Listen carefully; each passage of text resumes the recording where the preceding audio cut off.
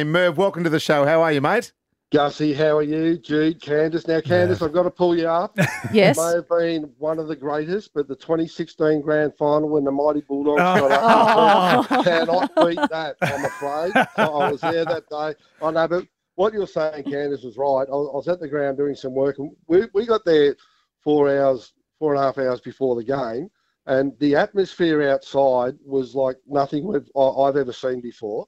The big games are Australia play England in an Ashes on Boxing Day, or a couple of big one days and that, and you just looked at it and thought this is something special. And didn't the game deliver? And Virat Kohli, what a superstar! Well, Merv, you used to have Bay 13 in your palm of your hand, and yeah, as you mentioned, Virat Kohli and his partnership with Hardik as well. Just the ability to just find a way. It was just something to behold. Oh yeah, without doubt. So when the game started, I thought after 10 overs, Pakistan were just out of it. The Indian bowlers bowled really well. They were fantastic, weren't they? And to get Barbe out for a duck, that first ball, you just thought, Pakistan are really going to struggle. They find a way to get to 160. They started with the ball really well. And in fact, after 10 overs, they were in front of what India were after 10 overs, and India were really struggling. But two experienced players at the crease, Hardik and Virat, they just batted absolutely fantastically. Bit of a hiccup in that last over. There was a lot happening Crazy there. last hour. Was the most eventful last over I've ever seen in a game of cricket. But India got across the line. But yeah, it was just a really fitting end, so a really close finish. And the thing about that, it just kept the crowd involved. It was fantastic. Yeah, no, it was a great spectacle. In great comparison to the night before at the SCG, which was literally one of the worst performances by an Australian team. 200 by New Zealand, certainly above par. But the way that we batted, Merv, it's going to make it tough for us. Yeah, without doubt, disappointing. So you would think, having a look at the groups, it's 3 of the 6 teams have got a big chance to go through. So in Australia's group, it's New Zealand, England, and Australia. So from our point of view now, we hope that New Zealand can beat England and that we knock over England. And then we've got to worry about the run differential because of such a heavy defeat.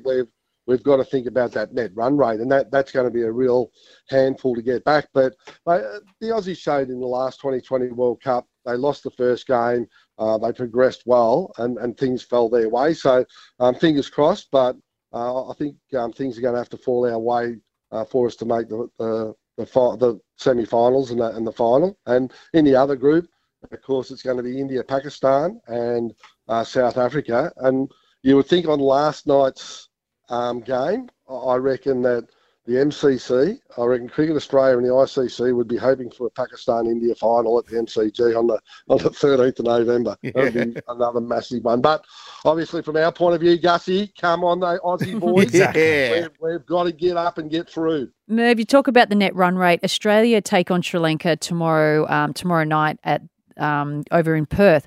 Now, what do they need? If Australia win the toss, do they bat first and try to get a really big total and then bowl them out, cheaply, or do we send them in to bat first and try to get them out? Like, what's the best plan for Australia?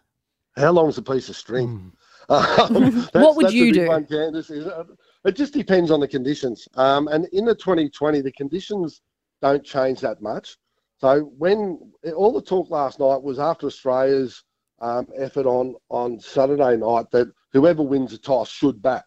But there was moisture in the air. The wicket had been under covers for virtually 3 days, and the ball moved around. The first 6 overs, that power play by India was exceptional. And then Pakistan did the same in their power play. They bowled really well. So it just depends on the conditions. And the Australians know the conditions better than most, and that's why I was a bit of a surprise with Finch that he sent New Zealand in the other night, because they may have been worried about rain. And when it's a shortened game, you want to know what you're chasing.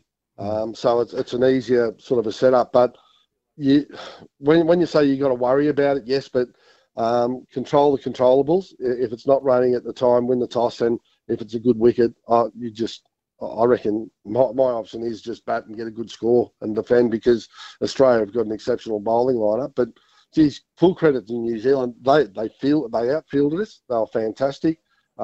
They bowled well and they hit well. And probably you don't want to point the finger at anyone, but that early catch by Zampa was probably the turning point, because if we get that fella out early, he went on to make 46 off 16 balls or something, and just got New Zealand off to a flyer. So Danny Allen. So that's the big one, is that you just got to hold your catches. And we've seen India and the Pakistan game, both teams fielded really well. Yes, there was a couple of catches put down, but England fielding was exceptional, and New Zealand's fielding on Saturday night was superb.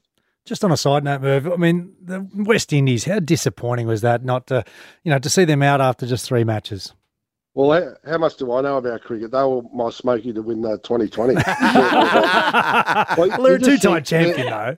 Oh, mate, they've got that much talent, but it's almost as though they were going to canter through, beat Ireland, beat Scotland, qualify, and then worry about it. And the way they played, they just didn't respect the game, didn't respect the opponents.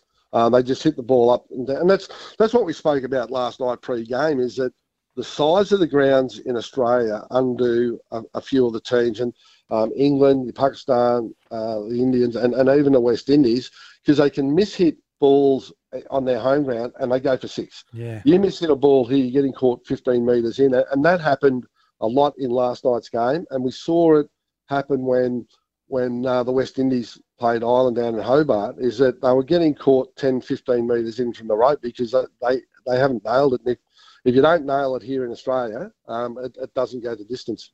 Good on you, Merv. So good to hear you. The Rush Hour with Gus, Jude and Wendell. Weekdays from 4 on Triple M.